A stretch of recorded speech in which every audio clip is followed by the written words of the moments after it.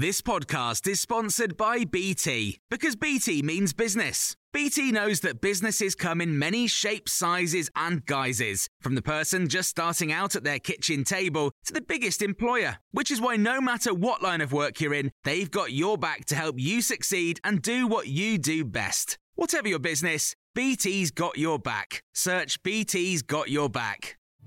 This is the Times Daily Briefing for Monday, the 28th of December. The number of patients being treated for COVID-19 in UK hospitals is nearing the peak of the first wave of the pandemic. Admissions topped 21,600 in April. Figures up to December the 22nd are just 400 off that total. Saffron Cordery, Deputy Chief Executive of NHS Providers, has told Times Radio this is why it's so important to try and keep the new variant of the virus in Kent and the South East. What we have to remember, and I heard from one trust chief executive who basically said across the north there is a different situation, which is they are still treating people from wave 2. So those baseline figures of inpatients from wave 2 still haven't gone down sufficiently to give them that capacity to manage when there will be a surge from wave 3 and this new variant. The government's confirmed this morning that they're still planning to have a staggered return of secondary school pupils in England after the Christmas holidays.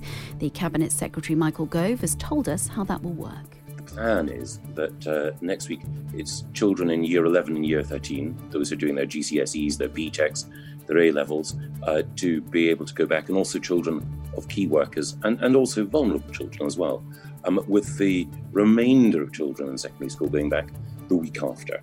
Teaching unions want all secondary pupils to stay at home for another week so schools have enough time to get the coronavirus testing facilities up and running. Britons travelling to the European Union have been warned they face disruption and potential charges after the Brexit transition period ends on Thursday.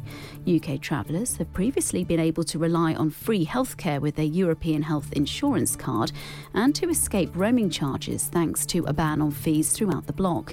But the trade deal brokered between the European Union and the UK doesn't allow for Britons to keep either of these advantages. Meanwhile, European ambassadors are due to discuss the post-Brexit trade deal later. They're expected to back the agreement which was reached between the EU and UK on Christmas Eve. It comes ahead of MPs being recalled to vote on the deal on Wednesday. Some senior Tories are calling for MPs to abstain. But Times Radio's political correspondent Charlotte Ivers says she thinks the PM has done what he needed to get his agreement through Parliament. Boris Johnson has made fairly big concessions, but I think what he's done that has made his life an awful lot easier is he's made concessions in places that won't be of a major concern to his backbench Brexit MPs, and he's put all of his political capital in negotiations into really making sure that he can get back sovereignty. That's been the one thing he has wanted throughout, and he's prioritised that.